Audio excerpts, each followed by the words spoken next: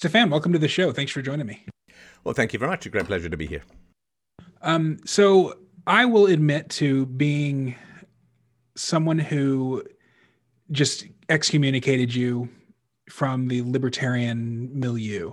Uh, when, I distinctly remember doing it. In fact, I was in the Tom Woods Facebook group, and he was having you on his show, and I was just outraged. Oh my God, who would talk to Stefan Molyneux? He's a racist and a Trump supporter, even worse. Thankfully, I have retired from gatekeeping, kind of like you retired from politics. Nice. And I heard you on another podcast, and I really was taken with some of the stuff that you said, just in passing. And so I reached out to you, and you graciously responded very, very quickly, and I appreciate that. And so here we are. Before we get into it, why don't you go ahead and kind of introduce yourself? I know you got kind of a long bio, which is great. So talk as long as you want about who you are and what you do and what you've done. It's a brave host there, man, saying talk as long as you want. I got close to 5,000 shows. No, I can keep it brief. So I was born in Ireland. I grew up in England, lived for a little while in South Africa, was moved at the age of 11 to Canada, and got into philosophy in my mid-teens. I studied English, acting, playwriting, history, got a master's degree in the history of philosophy, was in the software field for about 10 to 15 years as an entrepreneur, and then had a long commute, got tired of audiobooks, heard about this new fangled podcasty thing, and I started recording shows in my car. And I started publishing them, and then after a while people said, well, these are pretty good, or as they used to say when I was growing up in England, these are a bit of all right. And they said, yeah, maybe we could throw a couple of bucks your way. I'm like, maybe get a little gas money or something like that. But it kind of hit a swell. It kind of hit a movement. And I ended up taking a rather extensive and exciting pay cut to start podcasting full time, which I've been doing since 2007 or so. So I've been kind of doing this for 16 years, full time for 14 years. And You've seen a bell curve. I don't mean to bring in the bell curve as a theory, but the bell curve of intelligence as a whole. That's sort of the trajectory of my show, and I'm kind of on the double black diamond downward slope at the moment, which is why it's nice to get a little bump and hiccup from people like you, because I was doing philosophy and economics and all kinds of cool stuff back in the day, self-knowledge, anti-spanking, and all that. And the siren song, that Ulysses thing, the siren song of politics kind of grabbed me by the short and curlies and yanked me in a particular direction. And I became interested in the election of Trump. And this was something that I'd always said to libertarians who, very big on Ron Paul and so on. And I said, look, if you believe that there's any kind of political solution, you should absolutely, completely and totally throw yourself behind it 150%, do everything you can in the environment to try and achieve some political solution to creeping socialism. And when Trump came along, it was just so tempting.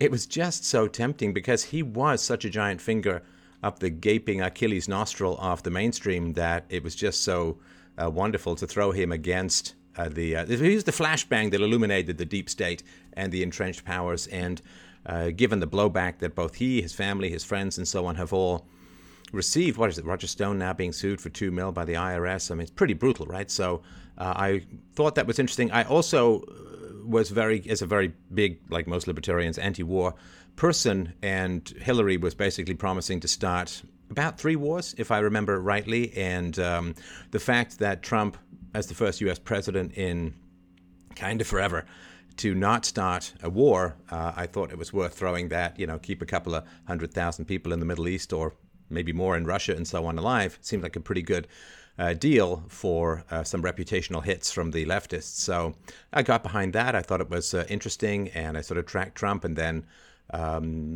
probably as a prequel to the 2020 election, I was radically deplatformed from just about everything in its dog last summer. And that was information that was good to get. And I have since been focusing on, again, sort of back where I started, the self-knowledge, the philosophy, the economics, particularly crypto and Bitcoin. I've got mixed feelings about Biden because the goal, of course, with Trump was to have him try and grow the economy away from the state so that some of the unfunded liabilities could be taken care of and you wouldn't have a giant economic crash. that worked to a relatively small degree. He turned out to be a borrow and spend maniac, just like all the others. But he did do some deregulation. He did some tax lowering and so on. There were some green shoots of economic activity coming up. But since Biden has gotten in, and this is when I started doing all the crypto stuff again. I was into crypto in like 2010, way back in the day, talking to Bitcoin conferences and so on. But I got back into crypto because with Biden hitting the gas on the helicopter money scenario, the money enema that never seems to clean anything out, I was like, wow, this is going to be great for crypto. Bad for the U.S. economy, but great for crypto. And the giant gas pedal of the truck heading over the cliff of the U.S. economy into sort of fiscal Thelma and Louise deep canyon territory, Biden's really hit the gas on that, which has really swelled the value of crypto. So it seems like no matter what happens, I land on my feet. Which is a good thing, I suppose, because I feel like I've spent about 12 and a half lives of my 9 in internet danger and bringing uncomfortable truths to an unwilling audience. So that's where I stand right now. I'm really, really focusing on econ and crypto and, the usual self-knowledge and peaceful parenting and helping people apply philosophical principles to their personal lives. But I've been off politics since last summer, and it's not something I particularly miss, to be honest. I don't mind talking a bit about politics if you have some thoughts, but it's not my core focus at the moment. So that's I have reputational negatives, of course, I can't think of a single thing on the totalitarian left that I haven't viciously opposed, strenuously opposed. And I talk about IQ differences between ethnicities, between males and females. I'm very positive around families and kids, which for the psycho depopulation agenda is a bit of a thorn in their side, and very much against totalitarianism, of course. Being against Nazism is kind of pointless because Nazis don't have much power these days. Being against communism, well, you kind of run into some heavy spears as you charge forward on that particular battlefield. So, yeah, that's the sort of long and short of where I am. I had my day in the sun where I was doing, oh my gosh, I guess, in total, I've had about 750 million views and downloads, done about 1.2 million books a year. So I'm a fairly decent Arizona-sized creator in the cultural landscape, but definitely the moves against what I have been doing, which of course are not argumentation-based, but simply duct tape over the mouth silencing case, have struck pretty hard. But all that means, of course, is mainstream outlets lose their credibility over time, and you go from the dinosaurs that give you a high view to the mammals that are nimble, which is kind of where I'm at now. Yeah, what do you think the mammals in today's ecosystem, so to speak, are? I know you're heavy on BitChute. Are there any others that you're kind of bullish on? Yeah, so BitChute library sort of now morphing into Odyssey, partly, I assume, because of their troubles with the SEC, or rather the SEC troubles with basic reality. I do think that Rumble is a great platform. I like Brighteon and so on. And Locals, I'm on Locals as well, which also has a really, really good video platform. And so there's a lot of places now. I've got my, I'm sort of farming from a 747, there's bales of seeds going out the window and just seeing where they land and grow. But there's a lot of really great platforms out there. Unfortunately, of course, because people like me are no longer available in mainstream platforms, the slice and divide gets wider. Because I was one of these people who kind of bridged gaps between left and right in many ways, because a lot of the left stuff I liked their previous focus on free speech until they had power, and then they got corrupted by the ring of power, and their previous focus on anti-imperialism and anti-war, which now that they've got power, they seem to quite reverse themselves, like the BLM Marxists who are against private property until they can buy 5 homes in a weekend. So unfortunately, there isn't that kind of bridge anymore. The gap is widening. The pier and the dock separating, the legs, the plunge, all seems to be coming. And I'm a little bit of an accelerationist at the moment. Not that I particularly need to be, because the acceleration is happening. But grab your crypto and enjoy the decline seems to be the best position these days. Yeah, it seems to be. I'm getting more and more heavy into trading crypto. Although with the volatility, it's hard to keep my emotions out of the picture there. We're not very well emotionally constituted for trading. Most day traders lose money because when it's going up, it's like, oh, that's too high to buy. And then when it starts to dip, people are like, oh, I'll just wait till it goes down a little further, then I'll buy it. And it's like, oh, it's gone up. Well, it's too high to buy. And then eventually what happens is you just FOMO yourself into some cocaine-addled buying frenzy at the top. And it's the same thing in reverse happens when it goes down. I'm a bit more of a buy and hold kind of guy, or have and hold kind of guy, because I have enough of a roller coaster just breathing on the internet these days. So I'm not sure that I need to add methamphetamines to my cocaine diet, it would seem. Yeah, I think that's probably smart. I'm using bots for a lot of my trading activity. Just Ooh, you like frying bacon in the nude, don't you? Yeah, I do. It's fun though, and numbers been going up. So if it works, man, if it works, you can't argue with success. I mean, you can argue with success, but what's the point, right? So yeah, well, good for you. I'm gonna have to start taking some profits here pretty soon though, because like you were saying, the fear, uncertainty, and doubt gets the better of you sometimes. So where do you sit on the Doge thing? I mean, haven't there been like no development on that thing for like 5 years or something, and it just seems to be like a meme coin? I mean, what's the story with that? Well, it started getting pumped by Elon, of course, and then it became even more of a meme because Elon himself is kind of a meme. Is my opinion on it. I mean, he has the ability to. I mean, he made stainless steel rockets just because he wanted to see what these weird stainless steel rockets would look like. Oh, come on. I mean, he's about the most successful African American that there is. So, I mean, that's not a bad thing. Yeah. Okay. So the reason that I wanted to talk to you today, and I thought that this was so profound. You were on Buck Johnson's podcast, and I'll link to that episode too, because it's a great interview. You were talking, first of all, about leaving tech for podcasting, and you also mentioned when you asked the same question about your wife, you use the same technique about asking your wife to marry you. The quote is, if you can ask yourself the right questions, the answers in life become easy. If you're living a foolish life, most of it is about avoiding the right questions. How does someone identify the right questions so that they know that they're asking them and not living foolishly and avoiding them?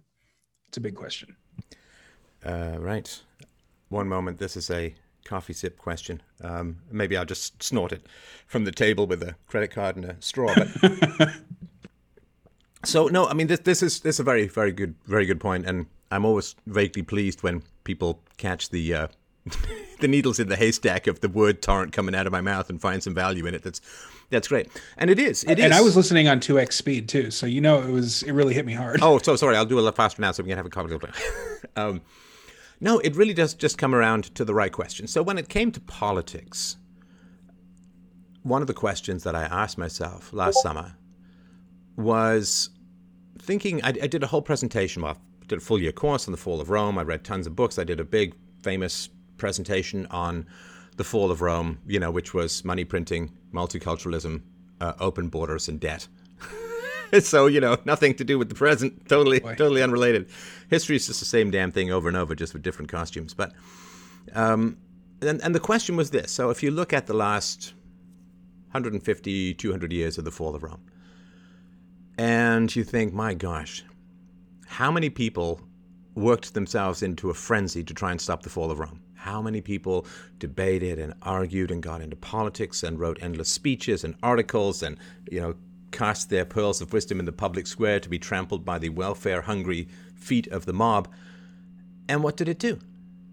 There's a certain pendulum to world events when you have a government. I mean, when you don't have a government, there's unicorns and roses and things that we can't even imagine how wonderful they would be. But when you have a government, there's just this grim predictability to the momentum of human affairs. And because we exist in a barely human landscape at the moment, it's practically impossible to dislodge naked mammalian self-interest with mere language. In other words, talking people out of what they believe they need to survive at a biological level, like the welfare state, or the status that they've become completely addicted to, which is sort of the welfare warfare state as a whole, the military-industrial complex and political power and so on. We need philosophy, we need abstractions, we need universal moral standards in order to combat the base, balls and spine mammalian drive for the acquisition of resources with the least amount of effort and the greatest and most profitable ownership in human history, which is the ownership of other human beings through the paid for by others power of the state. So we have this will to power, this Nietzschean gotta have, want to dominate, which is how we got to the top of the food chain, became the apex predator not only of the nature of animals and plants and the earth, but ourselves as well. And so we live in a landscape where the word sacrifice has become impossible. Now, part of that comes out of objectivism in the libertarian community, and there's a fair amount of, I'm ambivalent about it as a whole, sort of selfishness and sort of, quote, rational self-interest in the libertarian and objectivist communities. But the idea of sacrifice is something that I grew up with very strongly, both as a Christian and as somebody who was still able to grab the remnants of fading glories of the empire and the British experience around the world. But we've lost, as the fall of Christianity and the inability of philosophy to create and extrapolate and impose a universal moral standard. What's happened is, because I define who we are as humans, what it means to be human, is to have a higher and universal moral standard. Or I would say morals is the one thing that differentiates us from all the animals. I mean, dogs know physics. You throw a frisbee, they can run and catch it pretty easily. So dogs know physics, and plants know where the sun is. And there's lots of things that go on that we can also replicate. But the one thing that we can do that nothing else in the universe that we know of as yet can do is to what I call universally preferable behavior, to extrapolate what is good for us to what is good for all, and to have universally preferable behavior, which is morality as a whole. Now, there's a theological basis of that in Christianity and other religions. My work on universally preferable behavior in philosophy is the provision of that in a secular sense. But if we don't have a higher standard by which we can evaluate potential actions, all we do is lie, control, bully, manipulate, undermine, pretend to be good while stealing under the table, all of the general leftist tropes that have dominated society. So if to be human is to have universally preferable behavior, a sense of morality by which we can evaluate our proposed actions, that's what it is to be human. We don't have that anymore, and we haven't had that really since post-World War II as a whole. And so for me, we don't live in a world populated by what I would define as the majority of people are fully human, right? I mean, there's obviously we're human and biological and all of that, but philosophically speaking, morally speaking, we have simply become bald mammals as a whole, seeking power, seeking domination, or seeking submission as a way to achieve domination in the cry, bully, victim dominance culture that has emerged. But we don't have what makes us the most fully human, so we don't even know what questions to ask anymore. What is good? What is just? What is true? What is virtue? What is evil? What is good? We don't really have those questions, so we don't have any way of evaluating where we're going. But we still need to make choices, so we make choices based upon ideology, manipulation, dominance, and we pretend morality, because a very good way to get resources is to pretend morality. And I mean, it works, right? Again, we've got this negative, laser painting stuff that goes on in the world where, sorry, just thought I'd blur it out for a second there, where, so somebody calls me a racist and I understand where you're coming from. And somebody calls me a racist and you're like, oh, stay away from that guy. He's got laser painted on his forehead and he's a bad guy. Of course, the word racism is not an argument, and it is, as we know. It's amazing to me that the leftists can publish their war plans for 100 years and we're still surprised when everything happens, right? I mean, 100 years ago, the Communist Internationale said that they were going to import and stimulate racial conflict in order to take down America in particular and the West as a whole. In the Second World War, they very clearly said that they were going to use the word Nazi, fascist, and racist in order to destroy the reputations of their enemies so they didn't have to engage in productive arguments and so on. And so it is relatively easy to shut people out of public life by simply manufacturing quotes. And I mean, the quotes that people use against me entirely manufactured. Even to say they're taken somewhat out of context is completely manufactured out of whole cloth. And so to ask the right questions fundamentally is around, okay, what is good, what is true, what is right, what is worth sacrificing for. And if you don't know what morality is, then morality will be used to control and subjugate you. And words like racist or Nazi or fascist or white supremacist or whatever will be weaponized against you, and you have no defense because you don't know what is worth sacrificing for. And therefore, if there's nothing worth sacrificing for, why would you take the hits to tell the truth? Now, of course, when I grew up, thou shalt not bear false witness and tell the truth and shame the devil, tell the truth though the skies fall, that was all foundational. Of course you sacrificed for the truth. Of course you sacrificed for the truth. For two reasons. One is the truth is the most important thing in the moral universe. If you don't have the truth, you can't have anything else. You can't have wisdom. You can't have knowledge. You can't have love. Because love is our involuntary response to virtue, if we're virtuous. And you can't have virtue if you don't know the truth, because you have nothing to have integrity around or toward. So, and also we, of course, have inherited the capacity to have these kinds of conversations because people told the truth in the past and suffered enormously for telling the truth. I mean, the people in the Middle Ages who dared question the earth-centered model of the universe, I mean, a lot of them were burned at the stake and suffered a whole lot more brutal punishments than, oh no, I lost my Twitter account. I mean, I don't want to minimize it, but what we have to suffer is nothing compared to what people in the past had to suffer. And because I'm so incredibly grateful for what has been given to us as a culture, as a civilization, I mean, the property rights, the relative liberties, the relative free speech, and this amazing communications technology, I'm so incredibly grateful for it that I'm the kind of guy that if I inherit $1 million, I'm not going to squander it on a bunch of useless crap. If I inherit all of these values, I'm going to do my very best to add to them rather than subtract from them through a cowardice, which would be incomprehensible to our ancestors. So the question of how do you ask the right questions? Well, you have to ask the questions of metaphysics, what is real? You have to ask the questions of epistemology, what is true? And then you have to ask the questions of morality, what is good? And if you don't have those questions relatively handy, and they're actually pretty easy to answer as a whole, we already have the answers. We already have the answers. We just don't like to apply them consistently because that's puts us in conflict with people in power. But if you know what is real, you know what is true, and you know what is good, well, then you can evaluate your proposed actions according to a universal standard of truth and morality. And that's what it is to be human. And we've lost that. And now we just have a bunch of cunning, bald mammals running around pretending to be good as a mechanism for securing dominance and power and resources.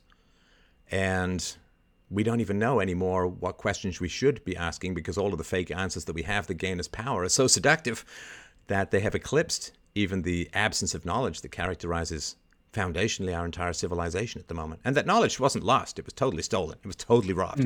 Like postmodernism and relativism and subjectivism and Foucault, the most cited modern intellectual, the most cited modern philosophical intellectual, was an absolute cavernous satanic beast of a proto-human. I mean, the man knowingly infected others with AIDS. The man was an absolutely degenerate, hideous human being into sexual torture. He, according to a recent report from a contemporary, he went to foreign countries out of France and paid to rape children. And this is the guy who's at the center of modern intellectual thought. People make up lies about me, and I'm like the worst guy in the known universe. But you have actually a child rapist at the center of the Western canon of modernity, and people are like, well, okay, he was a little edgy. It's like, oh my God, we live in hell. We live in hell. Now, there is a gateway and a path back to heaven, but right now, everybody's like that stupid dog in that meme, this is fine. Flames and pedophiles and all that raining down like, hell's own diarrhea. And that's where we're sitting. So I know I haven't sort of said, how do you know the right questions? But the first question is, okay, what is real? Because if you don't know what's real, you've got nothing to stand for. Because you're just standing for, like, how much are you going to stand for and take a stand for to defend the physics of your dreams at night? Well, you're not, because they're not real. So if you don't have anything real, there's nothing to stand for. If you don't have anything that's true, you've got nothing to stand for. And if you don't know, as a result of not knowing what is real and what is true, you don't even know what is good, you're just going to get run over by people who will do the sophist trick, right? The ancient enemy of philosophy is not falsehood, but pretend knowledge, right? The ancient enemy of Socrates was not fundamentally Miletus, but the sophists, the people who pretended to know what they didn't know in order to control, manipulate, and extract resources from the gullible.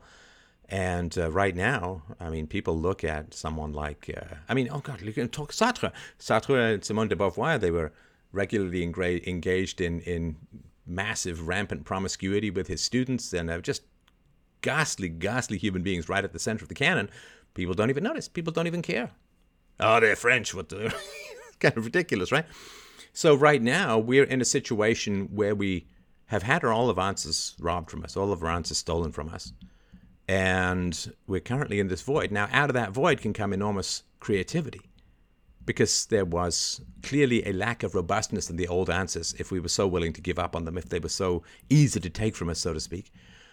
So there is a kind of void of potential that's in there, but I'm not sure it's heading in the right direction at the moment. So that's sort of, I'm sorry, that's a bit of an abstract answer, but hey, I'm a philosopher. That's kind of what I do. But, sure. That's sort of where I would start. And more specifically, and I'm happy to get into more specifics, but I don't want to guess what specifics you would like to sort of examine. So I'll turn it back to you. Well, let's go with those three things: real, true, and good. What does it mean? What is reality? Reality. And when judging what you're talking about, I mean, obviously this microphone is real because it's sitting in front of me, but at least I think it's real because it's sitting in front of me. So is it really? Reality is the consistent evidence of sense data that comes through our senses, right? That's what reality is. So if you and I are standing in the Gobi Desert and we're looking out across the dunes and all that, and you're thinking of Franz Herbert and I'm thinking of philosophy, and we're looking out over the dunes, and I say to you, hey man, there's a lake out there. And you say to me, well, light waves can bounce between differently heated layers of air and probably looks like a lake, but it's probably a mirage, right?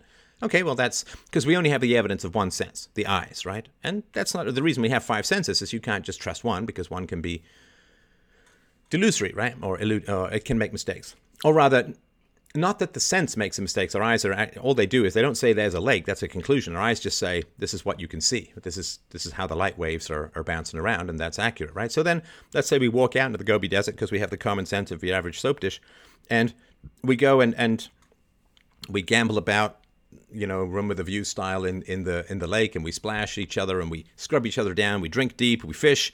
Okay, well, now every single one of our senses has confirmed the evidence of the existence of the lake, right? Because now we're swimming, and it's consistent, and we don't suddenly wake up and we're in our own beds or whatever. So it's consistent and it's universal. Now that's reality. Reality is what consistently comes to us using the multiple matrix evidence of the senses. Like if you have you got a pen and you put it in a cup of water, it looks like it's bent in the middle, right? Because the refraction of the light of the surface, right? So you look at that, you look at your eye and say, oh my gosh, it's dog-legged, it's zigzagged, right? But then you run your finger down it and it's not, and the touch supersedes the sense, and you say, okay, it's just an optical trick, and so on. So it has to be the consistent evidence of the senses. That's how we know what is real. And then what is true is conceptual statements that we make about what's real, right? So you said, that's your microphone right now. Of course, it could be that that's a pretend microphone, and you've got some other device or whatever it is, or someone sold you a microphone that doesn't work and you're coming through your webcam mic or whatever, but, you touch it, use it as a microphone, it consistently records sound, you tap it and the lines go up on your squigglies or whatever. And so if you say that's a microphone, well, you've got the consistent evidence of your senses, your touch, your hearing, and all of that, and your voice. And so if you say that's a microphone and that's a conceptual label that's attaching to the consistent evidence of your senses, then that's what is true. That's what is true. And we can get to the UPB side in a sec if you want, but I just wanted to know if that very quick sprint through metaphysics and epistemology is relatively comprehensible. Well, and push back, man. Hit me hard. Yeah. I'm ready. So to me, like an objective reality is.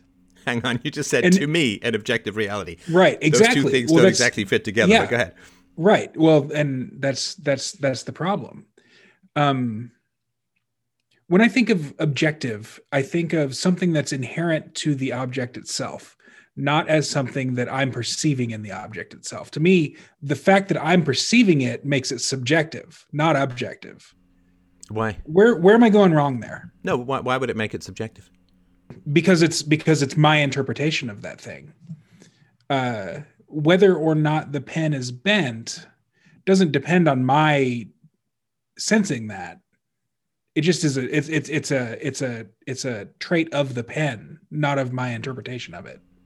Well, but you have to understand, of course, that the word real only exists because we have the constant delivery mechanism of the senses.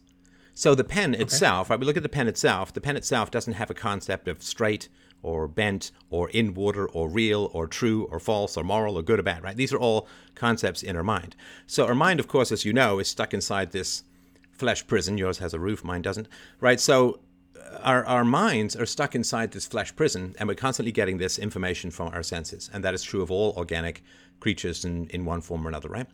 So the only reason that we have the question of real or true or false is because we don't have the Kantian things in and of themselves. You know, like we look at this pen and we say, well, I can't see the inside of the pen, and I can't see the infrared of the pen, and I can't see the gravity waves of the pen, and I can't, whatever it is, like I can't see every atom of the pen and so on, right?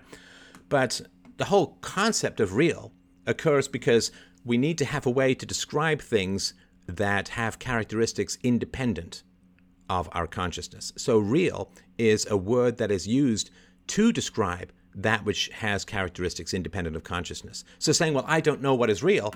Well, of course you don't know, because we're all getting this information, like I'm looking at you through my eyes, I'm hearing you through my ear, I could touch the screen. Oh, it's a little stubbly. Look at that. I can touch the screen and all of that, right? But everything is coming in, and it kind of freaks you out a little bit when you think about it. Like the Matrix, right? The Matrix is a great analogy because that's our life.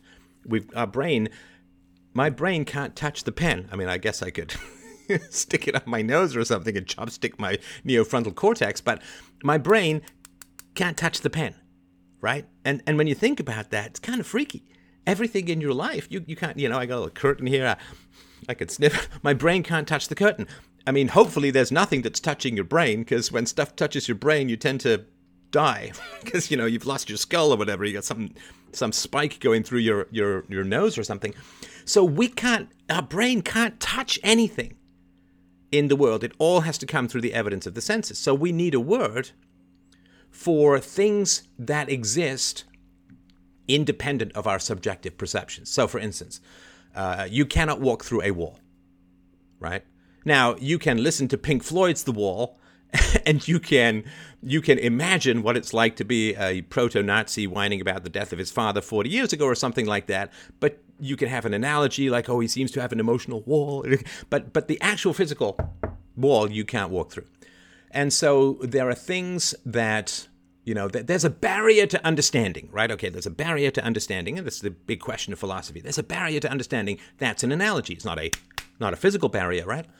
But when I was shooting my documentary in Hong Kong and getting tear gassed in the face for standing up against incipient communism, there were physical barriers that were not metaphors, very physical barriers that were in the street, and you had to climb over them, you couldn't walk through them, and so on. So we need to have a word to differentiate between ideas that don't exist directly in the real world and ideas which describe things which do exist directly in the real world, which every evidence of our senses confirms, right? So when we have the word real, you say, well, it's subjective. Okay, everything that comes to us has a subjective element, because we can't touch things directly with our brain, and there is no knowledge, as Kant demands as an impossible standard of knowledge. There is no knowledge of things in and of themselves. I can't touch the pen. I can't touch the pen with my brain.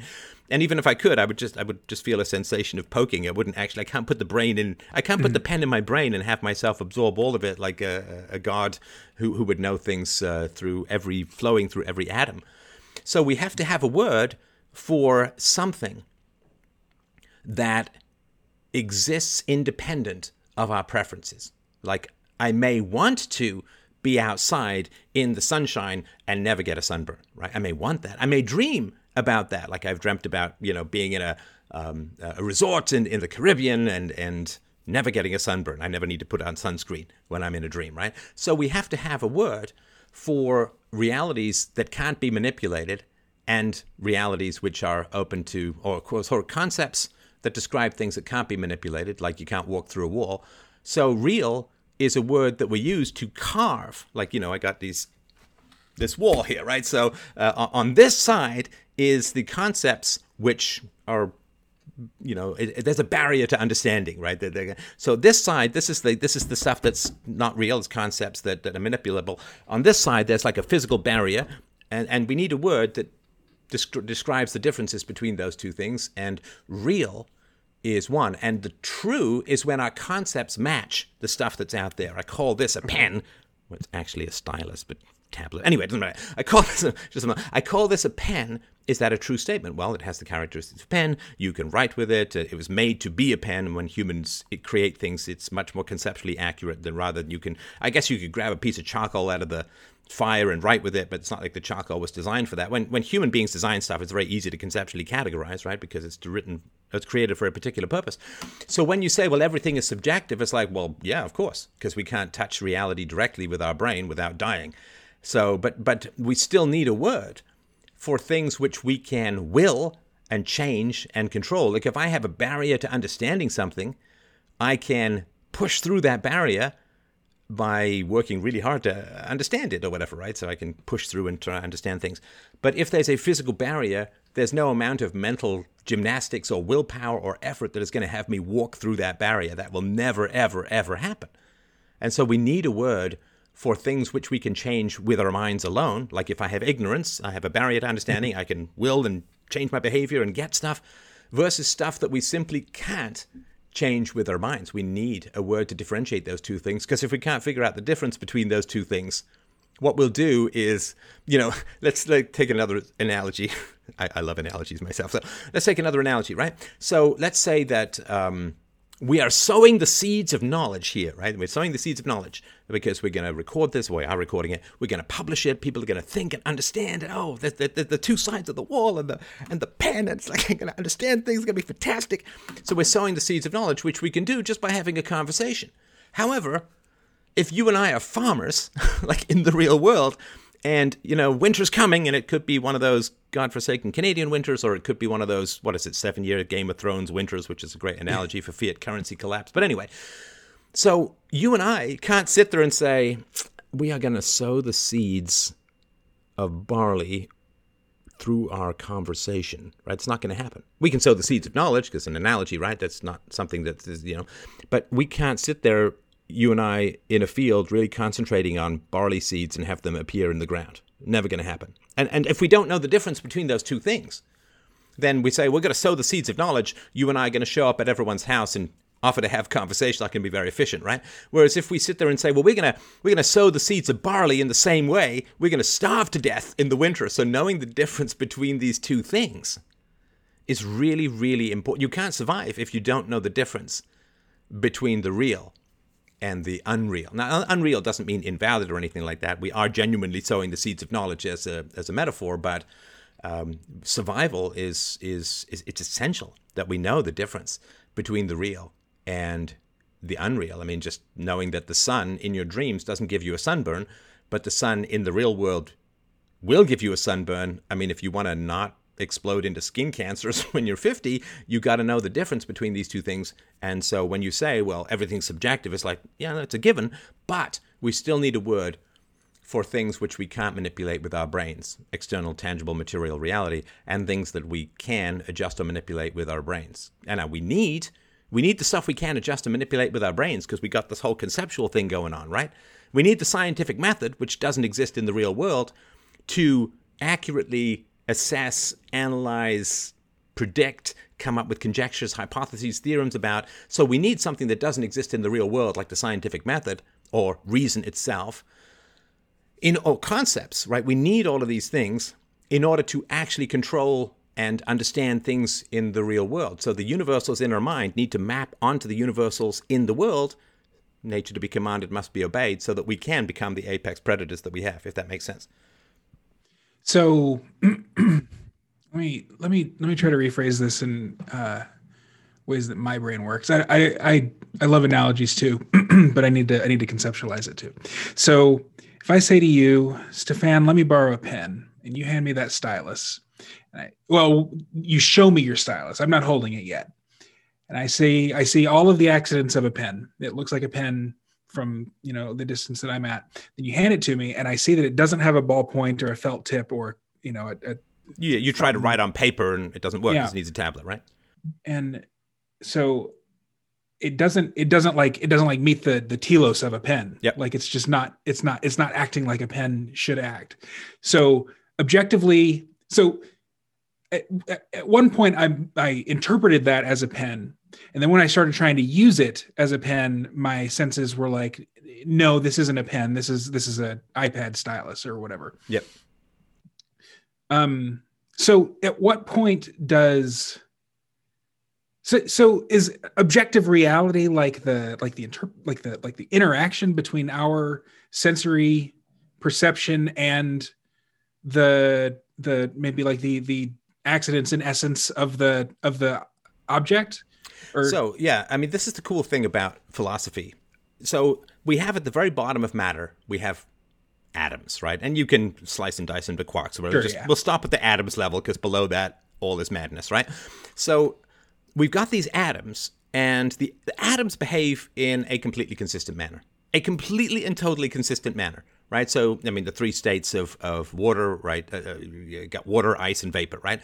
They all have, particular temperatures they're going to change at. They all have predictable properties. Ice is a solid, water, a vapor is a gaseous kind of thing, and water is a liquid. So these all have, H2O all has particular characteristics which are very predictable, very stable, very universal. You look at a carbon atom, which is the essence of who we are as life forms, and it's all very predictable, all very stable, right? Silver, gold, you name it, right? I mean, you have a gold atom, you get a phone call from Peter Schiff. That's just it's a property of nature. It's just the way reality works, right? And he will, if you have a Bitcoin atom, you will get a call from his son. Anyway, so atoms and gravity and strong and weak atomic forces, radiation, all of these things, they all have stable, predictable, universal properties. Now, because everything is composed of matter and matter and energy, through the evidence of our senses, are completely and perfectly stable. Now, that doesn't mean they never change or anything, but their properties are stable. If you cool water below 0 degrees Celsius, it's going to freeze. If you heat it above 100 degrees Celsius, it's going to turn into water vapor and so on. These are all very predictable things, and there's no way to avoid it. It's universal, it's absolute, and so on, right? So the properties of atoms are universal and absolutely stable. Now, because the properties of atoms are universal and stable, we can come up with universal conceptual descriptions of the behavior of matter. So we can never walk through a wall. And don't give me any of this secret door. No, this is a wall. You could pay me $10 billion, or by this time next year, half a Bitcoin, to walk through this wall. It will never, ever happen. I can't get through it. Can't get through the wall, right? Never happen in this or any other, any universe that we know of, and it's just not going to happen, right?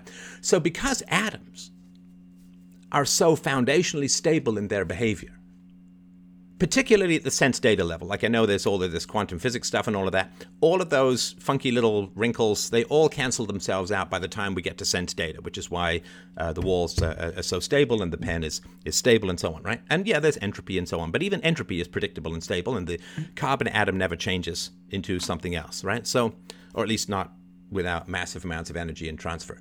So because atoms are so foundationally stable, we can come up with concepts that describe the behavior of matter and energy that are universal and perfectly true. A carbon atom is a carbon atom is a carbon atom. Water has three properties which change based upon very predictable temperatures. Gravity will always cause mass to attract mass. You can't walk through a wall. These things are all true, and our very highest and most abstract concepts are based upon the stable, immutable, and predictable patterns of atoms and energy. Okay, I think I like that. I think that sits well with me. Okay, I am not going to harass you about rampantly subjective statements about universal truths. it sits well with me, like a good Indian biryani. Yeah. I like it. It's like, it doesn't matter whether you like it or not. Anyway, go ahead. Right. Well, that. No, but that it brings connects us, with something very human about us, right? Which is we get that our abstractions do tie into reality in some manner. And they do. They do. right. So that covers ontology and epistemology, right? I think I accept what you have said about reality as true, and or at least he's got to pull back. He's got to pull. The tide is turning. He's got to pull back. Acceptable. I'm not gonna push back. I might listen, pull back. You got to stew on it, right? And yeah, like all sensible people, you have to push to find exceptions, and I get all of that. So yeah, look, I mean, this is a big, jagged pill to swallow. Some people take it orally, some people not so much. But so yeah, you sit on it for sure. But that's where I've settled. But go ahead. Okay, so let's get back to the original question. You're on Buck Johnson's podcast and you're recounting this story. You were sitting in your car, you had recorded your podcast in your car, and you asked yourself, does the world need another tech executive, or does the world need more philosophy? Where are we in that question right now? Oh, I absolutely, completely validate and honor the decision that I made 16 years ago to pursue philosophy in the public sphere. I first started on LouRockwell.com and then branched out from there. So yeah, I mean, there are tons of tech executives, and I think technology is great. I'm glad that there are tech executives. Otherwise, you and I would be talking to ourselves, which is not particularly productive. So the fact that there is tech, but in terms of supply and demand, do you want to be rare? Because the more rare you are, the more valuable you will be if people have a need or a preference for what it is that you do. And so there are a lot of tech executives, and I was pretty good as a technologist. I started coding when I was like 11, and I was pretty good. Let's not get into good yet. We've only covered real and true. I want to do this in order. Oh, yeah, okay. So I was fairly competent, and my skills were in demand as an executive. Like I co-founded a company, grew the company, sold the company, and the company is still in existence, and it's still doing good work in the environmental field and all that kind of good stuff. So, but when it came to supply and demand, there were so many people crowding into the tech space, which was great. Again, I love the competition. I think it's wonderful. There weren't a whole lot of people crowding into the practical, useful philosophy space. Okay. Because, philosophy, there are people who have wonderful abilities to abstract, synthesize, to make arguments, they have a hunger for consistency that drives them with a sort of Newtonian passion towards organizing principles in consistent arrays. And those people are identified by the powers that be as fundamentally dangerous to the lies and sophistry that control us, because power is all about moral inconsistency that presents itself as moral superiority, which we can get into in a sec. But so what happens is the people who are really good at thinking, reasoning, organizing, debating, organizing their thoughts, and have this pipeline down to this sort of core spinal muscularity of the mind that makes us the most human, what happens is the people in power say, oh man, those guys, those men, those women, they are bad for us, man. They could set the whole apple cart over. They could undo the whole scheme by which we have been ruling human beings since we jumped up from ape form 150 grand years ago. So what they do, of course, is they drop these breadcrumbs. And they say, oh man, you're really good at this? Oof. You know what would be fantastic? You know what we can give you? Hey man, we can give you a job. You're only going to have to work like 10, 15 hours a week, maybe. And, oh, you know what else? You can never be fired. Oh, wouldn't that be nice? Oh, and you know what? Every couple of years, just take a whole year off. Well, we'll still pay you. You can take a whole year off. You can write whatever you want. Nobody has to read it. Nobody has to care about it. It can go and sit in some dusty-ass bookshelf in the back end of the library. Nobody's going to care. We'll still give you 200 grand a year, 150 grand a year. How does that sound? All you have to do is be completely freaking irrelevant. That's all you have to do. Mm-hmm. All you have to do is trade any power or potential to positively affect society in the path of reason, and we'll pay the living crap out of you. We'll give you 4 months off in the summer. Does that sound pretty good? 4 months off in the summer. And every couple of years you can go to the Bahamas and write a book about the ontology of nouns, and no one's going to care. It's not going to change anything. It's not going to matter. You're going to live this life of quiet, futile, overpaid, pampered, house pet, domesticated emptiness, quiet desperation, fading to nothingness. And we are new to you. We will neuter you we'll turn you into a eunuch, but you'll get to sleep on a bed of gold. And that's the deal, right? Because those people are constantly, they're constantly a threat to the people in power. Now, when the internet comes along, people like me, some would say a-holes like me, we come along and we say, because, I was doing a master's degree. I was considered a top student. I could have muscled my way into academia, except for the whole white male thing, which doesn't seem to be quite so much in vogue as it used to be. But I can come, and I'm not even remotely tempted by that stuff. To me, tenure, that's just castration. Tenure is, because, it's funny how even free market economists accept tenure, even though they say, what really drives excellence in the free market? Competition. Wait, I don't have to get fired? I can never get fired? I don't have to produce anything of value in the free market? Oh, I'll take that. And it's just a good example of how power corrupts just about everyone. And even if we gave everyone a PhD in Austrian economics, they still wouldn't say no to free stuff, even though they call it immoral. So people like me come along and we say, oh, no, actually, philosophy is for the people. Philosophy is not for the academics, not for the ivory towers. It's not for conferences in sunny places. It's not any of that stuff. It's not for the circle jerk of polysyllabic masturbation known as modern academia. It's for the people. It's for the people. And so we come and we say, here's how metaphysics, epistemology, and morality can actually make your life better. I'm here to change people's diets, not write diet books that nobody reads, right? And so we come along, and without the gatekeepers, it's pretty tough. It's pretty tough, because I'm not even interested in the breadcrumbs that could lead me to well-pampered irrelevance. That's not even remotely interesting to me at all. And so the fact that we've got philosophy directly connecting with the audience for pretty much the first time since the days of Socrates, when he would go out into the marketplace, and I can't believe the guy stole my business model. It's ridiculous, right? Because he would go out into the marketplace and he would say, hey, man, I'll talk philosophy with you for free. Maybe just buy me a falafel and we'll call it a deal, right? Because that's kind of what I do. I give away just about everything for free. And if people want to donate, they can. And we'll try and find a way to make it go that way. And that, of course, keeps me focused on the audience. It also makes me hard to kill, because if you have advertisers, people put pressure on the advertisers to shut you up, which they did, of course, for Rush Limbaugh and all that kind of stuff forever. So because I've got a decentralized donor network, it's very hard to nuke me from orbit. And so we have a philosopher, or a group of philosophers, and I'm not the only one, philosophers talking to people and trying to provide value in the genuine free market of ideas for the first time in 2,500 years.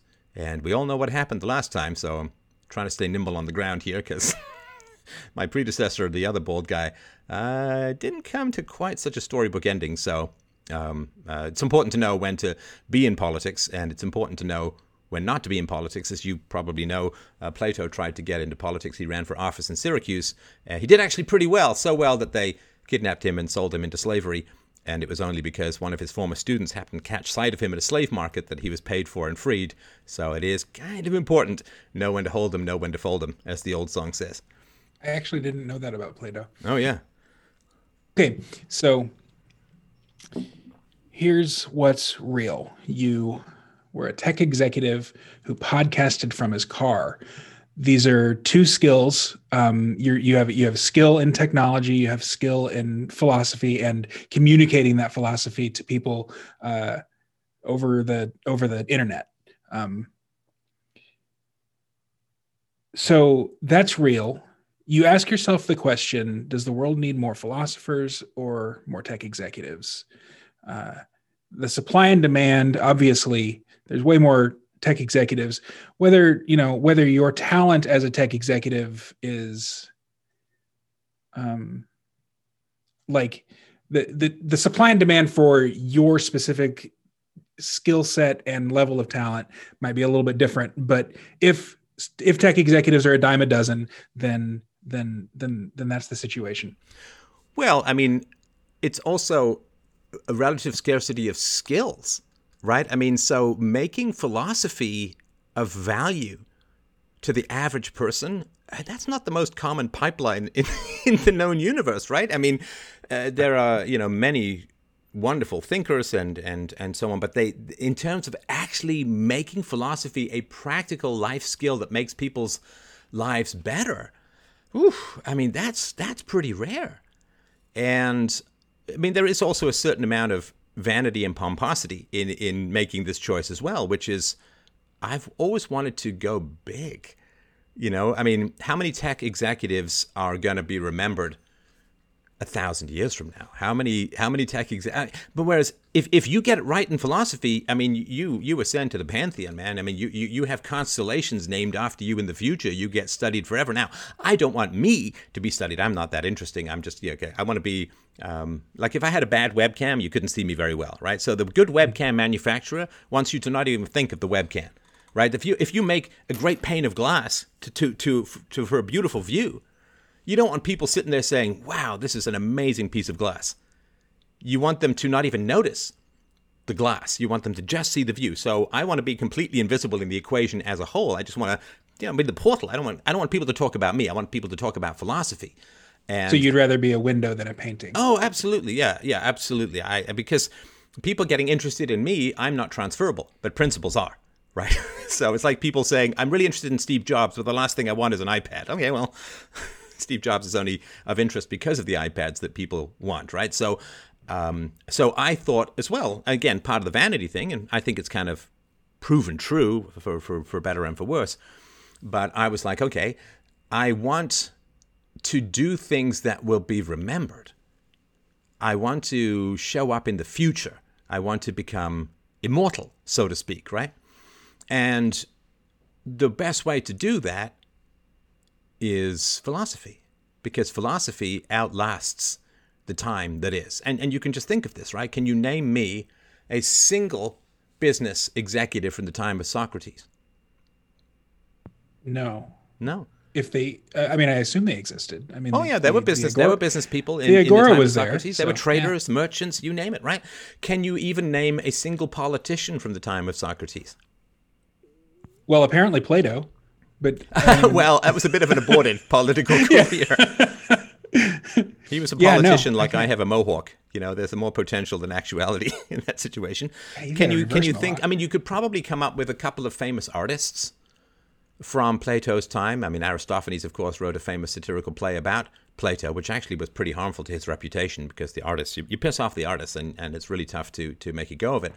But when it comes to the time of Socrates, you really only remember the philosophers, and none of the, maybe one of the politicians, two of the politicians, but mostly because they brushed up against the philosophers in opposition, and a couple of the artists, but who really towers from ancient Greece forward, well, it's the thinkers. Now, it's a little bit less true from the time of the Roman Empire, because the Romans were kind of a shadow cast by the philosophies of ancient Greece. You'll remember some of the warlords, the generals, some of the politicians, and a few of the thinkers, of course, right?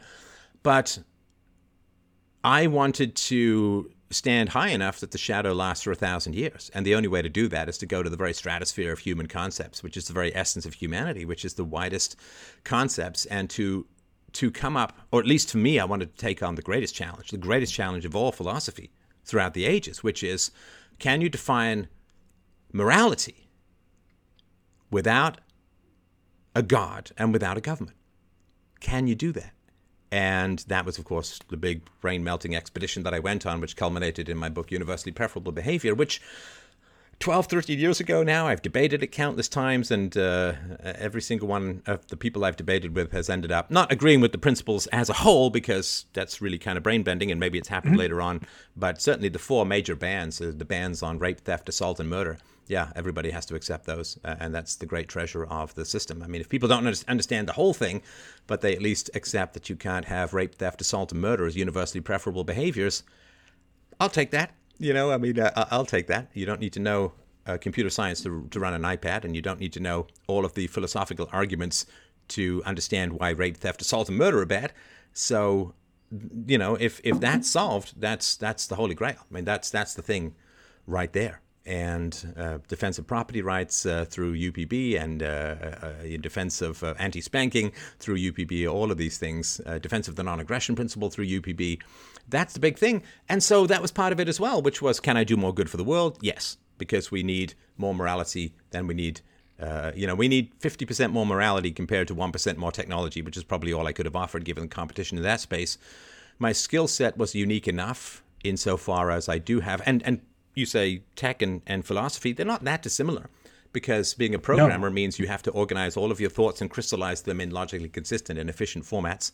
And being a good communicator, I did a lot of voice work and improv work and communications work in theater school, because an actor is communicating is the portal by which the story gets to the audience through the actor, right? So a lot of kind of accidental skills came together, plus I have a vaguely fruity pan-Commonwealth accent that people find makes me sound probably an IQ and a half point smarter. So just a lot of weird things kind of came together to make it all work. Yeah, actually, it's interesting to me that you and Curtis Yarvin of Mencius Moldbug fame both were tech executives who became philosophers, broadly speaking. He's more of a political scientist, I guess, or political philosopher, and you're more of a ethics philosopher. Where do you think that came from? Why do you think it is that there's so much overlap between a good tech executive and a good philosopher? So, I mean, there definitely is you have to bow to reality in business, right? Your spreadsheet doesn't matter. Your final sales figure matters. Your projections don't matter. So you are continually making predictions and refining them according to objective feedback. And so that and this is the scientific method, right? The market and the scientific method have a lot in common, or at least they used to before the government swallowed up all of science and crapped out a bunch of tech nerds. But yeah. So you're constantly making predictions, and this is going to be valuable. Customers are going to like this. You're constantly getting that feedback. So all of business, and particularly tech creation business, is about having a hypothesis, having a conjecture. Customers will pay for this. They'll like this. They'll value it. And then creating it and putting it out to the market and testing it and refining it. And so this is very much the process of science as well, where you make predictions, you go out and you test them against empirical reality, you refine them according to that. And so projections, business plans, manifestations of products, because I would do both the business plans from a tech standpoint, and I was head of R&D as well. So we would go off site with a bunch of programmers, and I would mostly design, and they would certainly design some aspects of it. And then I would go out into the market and sell it, because I was one of these rare technologists with a good capacity to explain things and do presentations. So I would have my theories, create the stuff, go out into the world and see if it worked, see if it sold, see if it actually got the empirical evidence of price and profit in the return. So I think that process has really helped a lot. Also understanding that having something great really doesn't matter if you can't get it out in the world, right? Everybody has a great idea in their drawer. Everybody has a great idea in the back of their mind. You do, and I still have a bunch, but it matters really only when you get out there. So I tell people when they sort of, how do I become a podcaster? It's like, well, it's a lot of slog, man, because you can have great stuff in your head. You can have great stuff on your hard drive. You can have great MP3s. If nobody knows about it, you're not doing a service to the great ideas you have if you don't get them out there in the world. I mean, there's not much point having a kid and locking him in your basement, right? It's kind of cruel, right? And so I would tell people, I would spend, and this again comes out of the business experience, I would spend about 80% of my time not recording, not thinking, not writing, but simply promoting. I would go to conferences, even if people didn't really know me, I'd muscle my way in. I would go to forums and post. I would buy ads. I would craft those ads. I would just call up people who didn't even know me and say, oh, check out my podcast. And I'd just be, the gadfly, the annoying guy. And so when you've been in the business world, having your product doesn't matter if you can't market it and get it out in front of people. And of course, a lot of people who are intellectuals have this, the ideas should speak for themselves. I shouldn't get out there and grab in the marketplace. The plebes, it should be like a flare that goes up from my brain, and people should just worship it like some Aztec god of vanity or something. And me knowing it's like, no, you gotta You got to just muscle this stuff out into the world. I mean, nobody cares about the fact that I want to be a philosopher. Nobody cares about the fact that I have a great idea about ethics. Nobody cares. They're all busy. They got stuff to do. They've got bills to pay. They've got women to pursue. They don't care at all. So I've got to make it as engaging and as charming and enjoyable as humanly possible. I got to get it out in front of people. I've got to accept, because, when in the business world, the software that I was selling was very complicated and very technical and very, again, science-y, environmentally kind of stuff.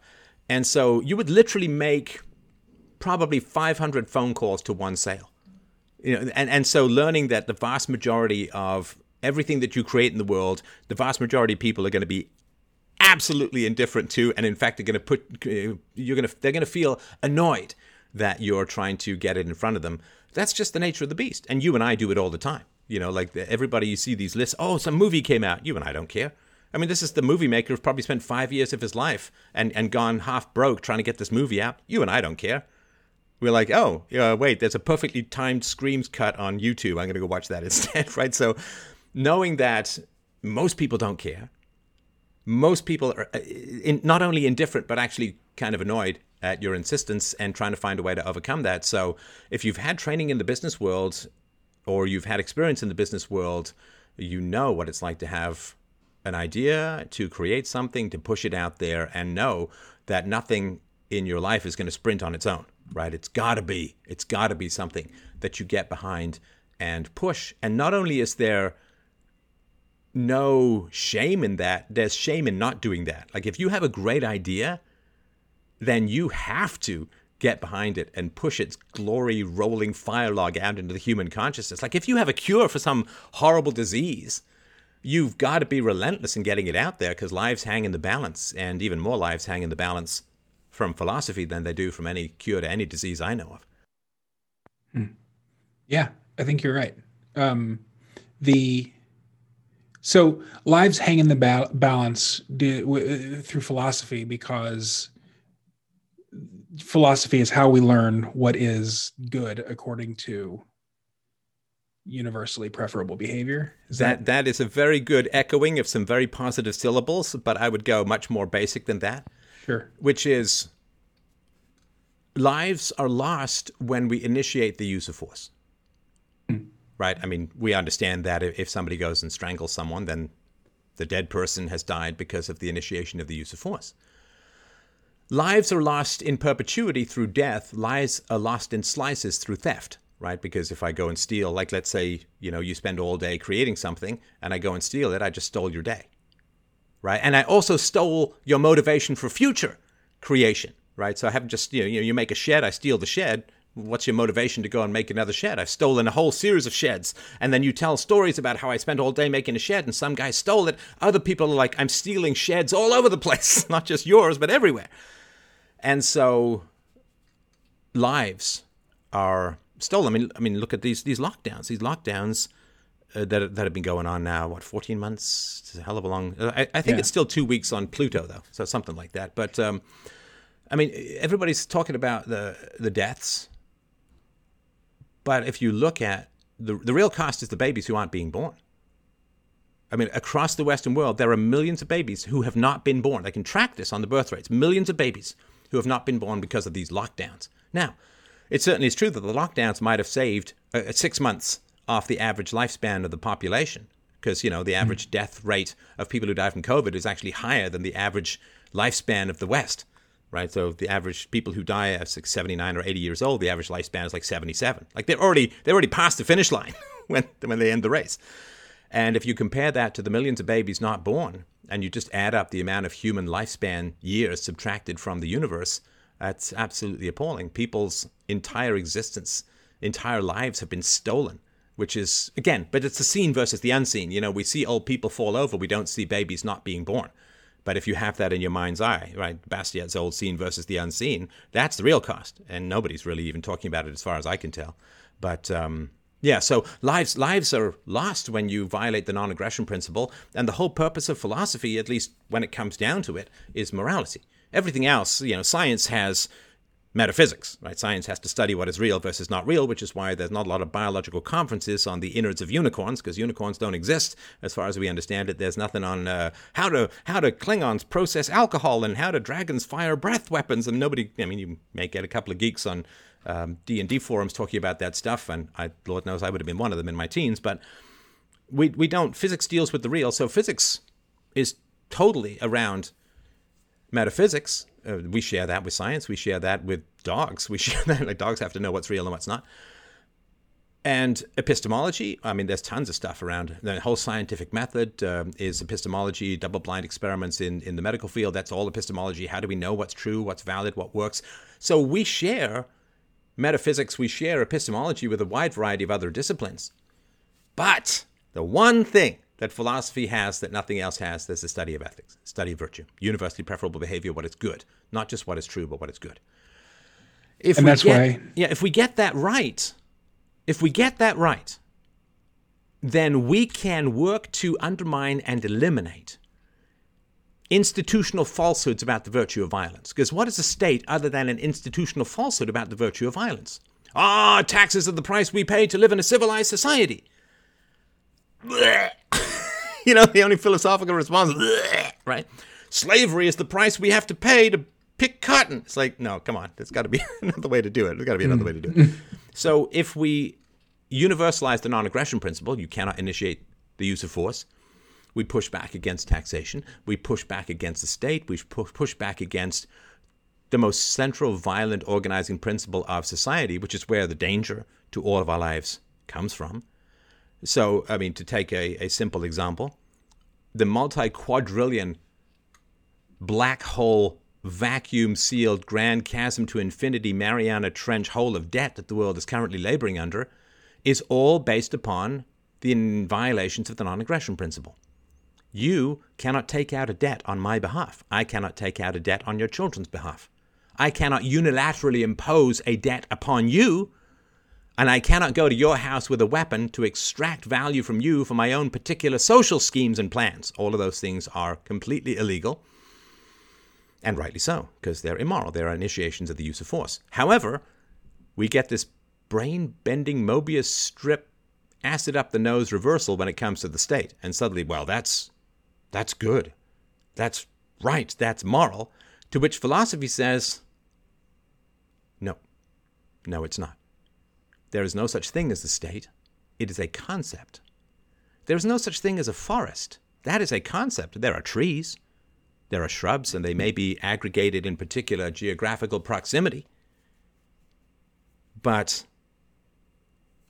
there's no such thing as the state. There's no such thing. Concepts are not real. Doesn't mean they're subjective or whatever, right? I mean, a tree, if you got a concept called a tree and you identify the tree accurately, that's true. But a crowd does not exist. Individual people exist. The crowd is a concept we use, and the crowd does not exist. This is the anti-collectivist stuff, which is really epistemological. The crowd does not exist. The individuals exist. The concept is something we use to describe it in our minds. It's really, really important. Mm-hmm. Because if we have something in our minds that contradicts the properties of that which it describes, we've made an error. If I say all mammals are warm-blooded, except for this pen. We'll call this pen a mammal, and let's call a reptile a mammal too. Is a reptile cold-blooded? Well, yes. Well, I thought you said mammals were warm-blooded. Yeah, but let's just throw that in anyway. Well, obviously that's a categorical error, and you'd be laughed out of any any biological conference if you propose such a thing, right? You'd say, well, all mass attracts mass, except for this pen and a lizard, right? It wouldn't make any sense, right? So where you have the exceptions, you have falsehoods, you have lies, categorical errors. So when you say the government has the right to initiate the use of force, well, the government doesn't exist. So what you're saying is some people who wrap themselves in a concept that doesn't exist have the opposite moral rights of everyone else.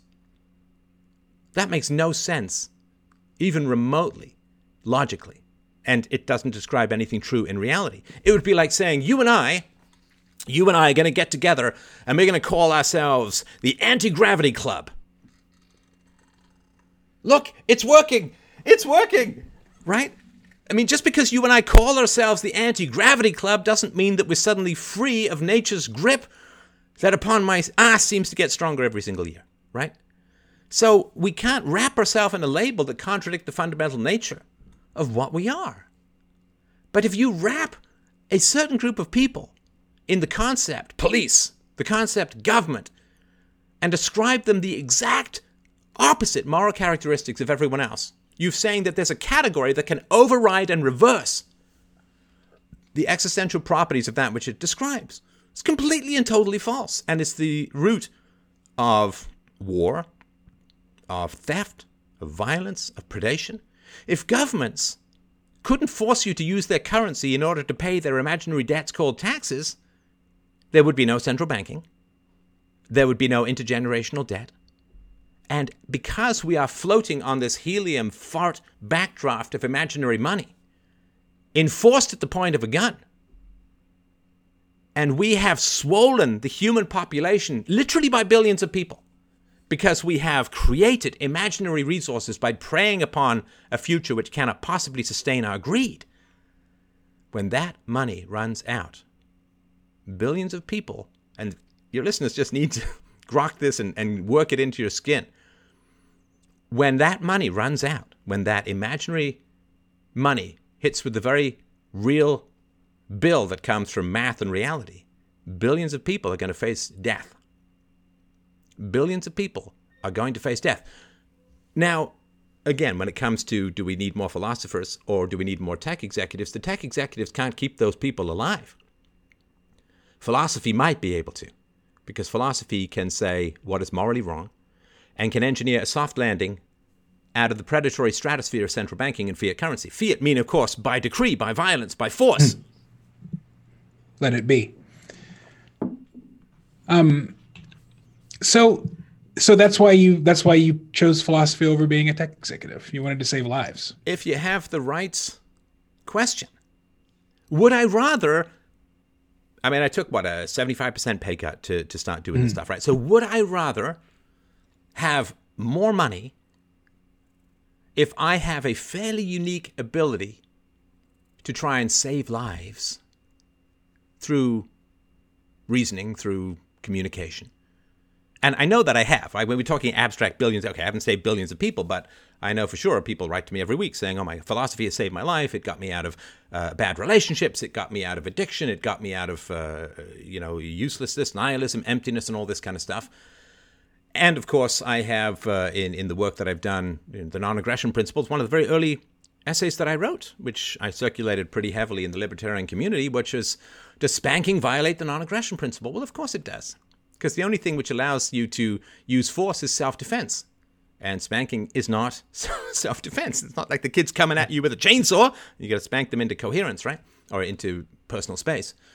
And so I have anti-circumcision, of course, hacking off a third of penis skin for no medical benefit is a complete violation of the Hippocratic Oath and an absolute violation of the non-aggression principle. So keeping kids away from brutalizing trauma such as circumcision, peaceful parenting, not having children be hit or beaten. In fact, I'm very much like no punishments, reason with the kids no matter what. So yeah, I mean, I've certainly saved some lives. I've certainly saved millions of kids from being circumcised and or beaten and or abused in other ways. So that's a lot of good. That's a lot of good, and I would much rather have that in the rear view than a pile of extra money, because you only need one dinner a night, and you can only ever be in one room at a time. What does it matter if you have more rooms or more dinners? You just get fatter and lonelier, right? So that to me, when you have those right questions, it's like, well, I could make money for myself. Okay, good. That's nice. I've got no problem with money. I'm a free market guy. Or I could try and liberate the world from the most ancient tyranny. I could apply the non-aggression principle in a sphere and field wherein people can actually do something about it. You and I can't snap our fingers and end central banking, but the greatest violation of the non-aggression principle occurs in the home of parents and children, without a doubt. I mean, it depends on whether it's the black community, the white community, the East Asian community, but you have escalating levels of spanking. It's, I think, 80, 90% of the black community, 70, 80% of the white community, 60, 70% of the East Asian community. So the vast majority of children are being hit on average several times a week. So that's something, that's a violation of the non-aggression principle we can actually do something about. And so when I sit there and say, well, I could have more money, but basically I'm being paid so that children can continue to be beaten. Now, would you take that offer? If somebody said to you, oh, I'll give you a ton of money, but I'm going to have to beat a whole bunch of children in order to give you that money. You'd be like, don't get me wrong. I have no problem with money. I just don't want it covered with the metaphorical blood of children, right? And so if you get those right questions, would I accept $1 million if it meant 1 million children got beaten 3 times a week? No. Because I would take no pleasure in that money knowing where it came from. So you get asked the right questions. And knowing, I mean, I was very keen on the anti-spanking stuff, non-aggression principle right from the beginning of my show. And I know I've done the math, back of the napkin stuff. Millions of kids are not getting hit because of what I did. And that's just what I can calculate. It could be any number of things, right? And this is from this show. You say, oh, I got back to you quickly. Well, of course, they talk about these non-aggression principle, good stuff. So when you ask those questions, I mean, it's pretty easy to make the right choices. You just have to put the things in their proper context. Now, does that mean every tech executive is getting rich because children are getting beaten? No, because they don't have the reasoning, they don't have the philosophy, they don't have the passion, the communication skill, whatever it is. I'm glad that they're doing what they're doing, because I can't talk about children not getting beaten if Zoom tech executives are not. So thanks, Zoom tech executives, for making this possible. It's a team effort. Well, and knowing what we know about the higher profile tech executives, I don't want them doing philosophy. I mean, could you imagine if Jack Dorsey was trying to explain what he believes about ethics to? Well, but Jack Dorsey is doing philosophy in a way, right? Because Jack Dorsey is saying, you can speak and you can't. You're right and you're wrong. That's true. Right? I mean, the gatekeeping, brutal censorship that goes on in Twitter, like the election-changing, trajectory of America changing censorship that goes on in Twitter is absolutely it's really anti-philosophy, right? It's saying that perfectly lawful, peaceful speech cannot exist on this platform because power, right? And that's why we need a free society. Because, I mean, if you imagine how much Twitter gets corrupted by power, imagine how much worse it is for governments. Now, of course, a lot of what goes on in Twitter and YouTube and other places, and YouTube, what are they just... YouTube just awarded themselves a free speech prize a day or two ago. It's great. I'm awarding myself a great hair prize as well. It's just kind of funny, right? But those companies, a lot of the power that corrupts them is because of their relationship to state power. Because, I mean, the worst thing that Trump did in the run-up to the 2020 election was say, we're going to strip the Section 230 immunities from these companies. It's like, dude, come on, man. You can survive without these companies, but those of us who, took a couple of risks, maybe correcting some falsehoods about you, it's kind of like, your girlfriend picking on some giant bully and then running behind you. It's like, dude, that's not really a good plan at all. So a lot of these tech companies, they want to bring the left into power because they're full of so many Democrats that the left will never go after them with any stripping of any immunities or any antitrust actions. So a lot of the corruption that they have is trying to survive in the shadow of state power, and I get all of that. But, I mean, this is where, blockchain and that kind of stuff, which is where I tend to spend more of my time now, is on blockchain communications technology, whether it's social media or videos or podcasts and so on. Because at least there's something where when you've got kids and you've got something on the stove, you always put the boiling pot of water on the back where they can't reach it. Okay, that's blockchain with power. He puts it where people can't reach it, man. That's the only way it stays safe. So I'm going to ask one question that feels not germane, but this is something that you said earlier that could potentially land me into trouble. And I don't want to get in trouble with my audience or with something. No, please, clarify whatever you want. That's fine. Yeah. So you said, and actually, this might actually be a lesson for us, for me and my audience. You said Elon Musk is the most successful African American in American history, and so when you say that about Elon Musk, who's South African and he's white. He is technically an African American if we take that heritage, right? Right. So it's technically correct, but culturally, it's problematic, which is a terrible word. I know. No, I'm happy to hear where, I mean, it's but- kind of a joke, right? And it's designed, Yeah, that's what I mean. It's designed to have us think differently, right? Yes. And that's the purpose of it, is not to say anything about race or anything like that. It's just that to me, it's really fascinating when you point that out. It kind of crosses wires in people's heads. And the question, of course, is why? Right. So is it important to you that those wires get crossed, or is it important to you that you're seen as edgy, or is it something else that's important to you that you make that or I mean, it could have just been you were gauging my reaction to it. No, I mean, I can tell you why I think it's an important statement to make, right? And I'm glad that we're unpacking it. It's a good thing to circle back on. So he is an African American, right? And he was actually born in Africa, unlike a lot of the blacks in America, right? Sure. So then the question is, well, why is it wrong to call him an African American? Well, because he's white, right? Okay, so you're saying everyone from Africa has to be black, which means that you reject diversity. So why would you reject diversity from Africa when diversity is a value? That's the big question, right? You're saying, well, if he's from Africa, he has to be black. Well, why? Africa's full of diverse things. So the population of South Africa is 8% white. And so if you're saying, well, no, that's something wrong with that. He can't be African American because African American means black. It's like, well, there's lots of people who live. That's like saying that Canada just means white, which is false. There are lots of people who aren't white who live in Canada. And so it is a very interesting thing, because what it does is it has people think, well, it's wrong to call someone from Africa African American, even though he is absolutely an African American, because African American must mean black. It's like, but then you're rejecting the entire diversity of Africa. And if you reject diversity, isn't that a bad thing? I mean, because we're told diversity is a strength, we should embrace diversity, and more diversity is good. So what it does is it crosses people's wires, which is really an important thing to do, because if you hold a belief without examining it, you're just a mouthpiece for propaganda. When you have conclusions that you don't understand, the process by which you arrived at those conclusions, you're very dangerous. I don't mean you, like you particular. Sure, yeah. But when you hold conclusions that are significant and important in the world, and you haven't reasoned them through, and you haven't thought them through, and you speak them as if they're true and you know them, then you're a dangerous person, because you are full of propaganda and full of conclusions.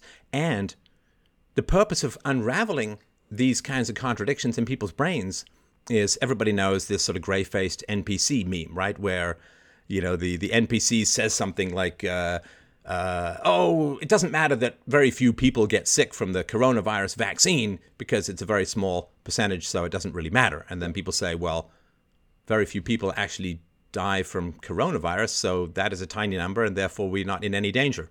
And then the guy gets angry, right?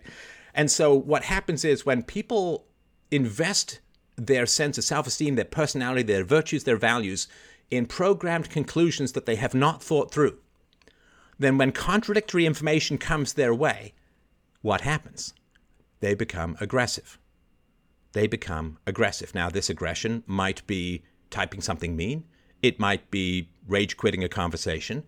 It might be trying to get you deplatformed. It might be physically attacking you. As you know, when I would tour various places, death threats and violent attacks upon supporters and all of that were the norm.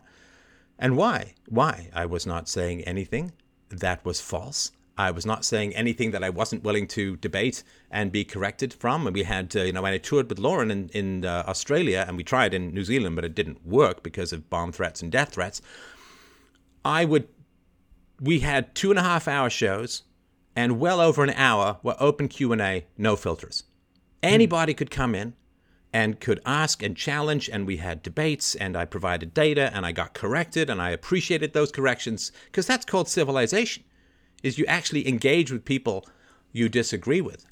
You don't silence them. You don't try to destroy them. I mean, you and I may have disagreements. I promise I'm not setting fire to your house. I promise I'm not going to try and get you deplatformed, because that would be a confession of intellectual impotency and failure. So the reason why it's important to put these thoughts and to challenge these narratives in people's minds is that violence in general arises when people's sense of identity and virtue is challenged by contradictory information that they cannot process. Because our personalities are like our immune systems. And when a foreign object comes in, our tendency is to fight them, right? And that's why you want to found your personality on reason and evidence and a process of thinking, because then you can't lose your personality from contradictory information. If I say, I pursue the truth, then if somebody says, well, what you believe is not true, and here's why, and here's why, and here's why, I haven't lost my personality. And if you want to drive to Vegas and you take a wrong turn and the GPS says, recalculating, do you sit there and say, you traffic bitch, how dare you correct me? And then you take it and you throw it out the window and you back your car up and you drive it over a couple of times, right? Well, no, you say, oh man, I'm glad I got a GPS because I would have ended up in Utah or something like that, right? So when you have a goal called getting to Vegas, anything which helps you get to Vegas is a good thing. And if you have a goal called getting to the truth, everybody who disagrees with you, everybody who opposes you, it's wonderful, because you can't be certain of things until you've subjected them to robust opposition. Obviously, right? The sword gets sharpened by sparks. The muscle gets stronger by resistance and so on, right? So the reason why I will occasionally throw out things like that is that people will be like, oh, I can't think that. That's wrong. That's bad. It's like, no, that's really good. Because, look, if I did say something offensive and ugly and so on, then I would be happy to apologize and correct and retract and so on. But saying something factually true should never be offensive to people. Saying something factually true should never be offensive to people. And if you are offended, then you have been programmed. If you are offended by the truth, then you are in the service of liars. The Satan argument for the religious, right? What is he called? The prince of lies, the master of deception, the master of lies. If you are offended by the truth, it's because you have been told to avoid the truth. And the reason you're told to avoid the truth is so people who lie can maintain their control over you. So it's a minor shot of liberating potential, because some people will sit there and say, wait, he said that Elon Musk is an African American? Well, that's bad. That's wrong. Why? It's a factual statement. Why are you upset by a factual statement? Well, it goes against, and it's racist. It's like, why is it racist to say something that's true? Because then what they've done is they've taken a true statement, wrapped it in a pejorative called racism, and therefore you can't examine that which is true. Well, you understand when people train you to run away from the truth, they're training you to reject that which makes you the most human, that which makes you the most virtuous, that which makes you the most courageous. Where they can get you to run away from the truth, you're running away from who you are. You're running away from what is real. You're weakened. You're emasculated. Because only the truth can be used to fight lies. And the fundamental lie of oligarchical power can only be fought by the truth. So that's just a little thing. It's a little thing to say, hey, can you handle the truth? Can you handle a fact without getting too upset? Now, you're talking about it, processing, we're reasoning it through. Sure. But it is really, really important that I will certainly say things that are true but considered unacceptable. And the most fundamental question is, who the hell told you that the truth was unacceptable? Who the hell told you that a factual statement was offensive? And why would they tell you that? And why would you believe it? Well, out of fear. Because you fear the aggression that comes from openly stating a factual statement. The question is why? Well, when I talk about IQ differences between ethnicities, it's not because I think that's a great fun topic. It's because if we can't discuss these things, we will forever take different outcomes as evidence of racism and institutional racism and white racism and so on. And what does that do? That escalates violence within society. That escalates tension, hostility, and hatred within society. And of course they want races fighting with each other. Of course, we're supposed to look at each other askance and fearful and blame every failing on everyone else, and because then we don't look up and say, hey, who's running the show here? Who's actually really in charge? It's like that old Monty Python thing where these in the Life of Brian, right? They're all supposed to go and kidnap some guy, and they all end up fighting amongst each other, and then the Roman guys just leaning on their swords, like, oh, good Lord, like let them fight. At least they're not challenging us, right? So it is important. Why can't we say things that are true? And in fact, it's gotten even worse now. Now we say things that are false, and everyone praises it. That's the flip side of punishing the truth is rewarding falsehoods. All right. Well, I think we should leave it there. I really appreciate your time. I've learned a lot about reality and truth and goodness.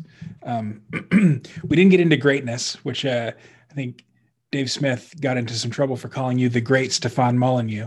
So I might make a pun on that. No, I think he just no. Sorry, I think if I understand David correctly, he means cheese grate. You got to ask him to spell it out. Oh, right. Because I do like cheese. I'm a dairy fan. So he just, when he says the grate, he just means I like cheese grater, or something like that. Or maybe he said grape because that's the shape of my head. I don't know. It could be anything.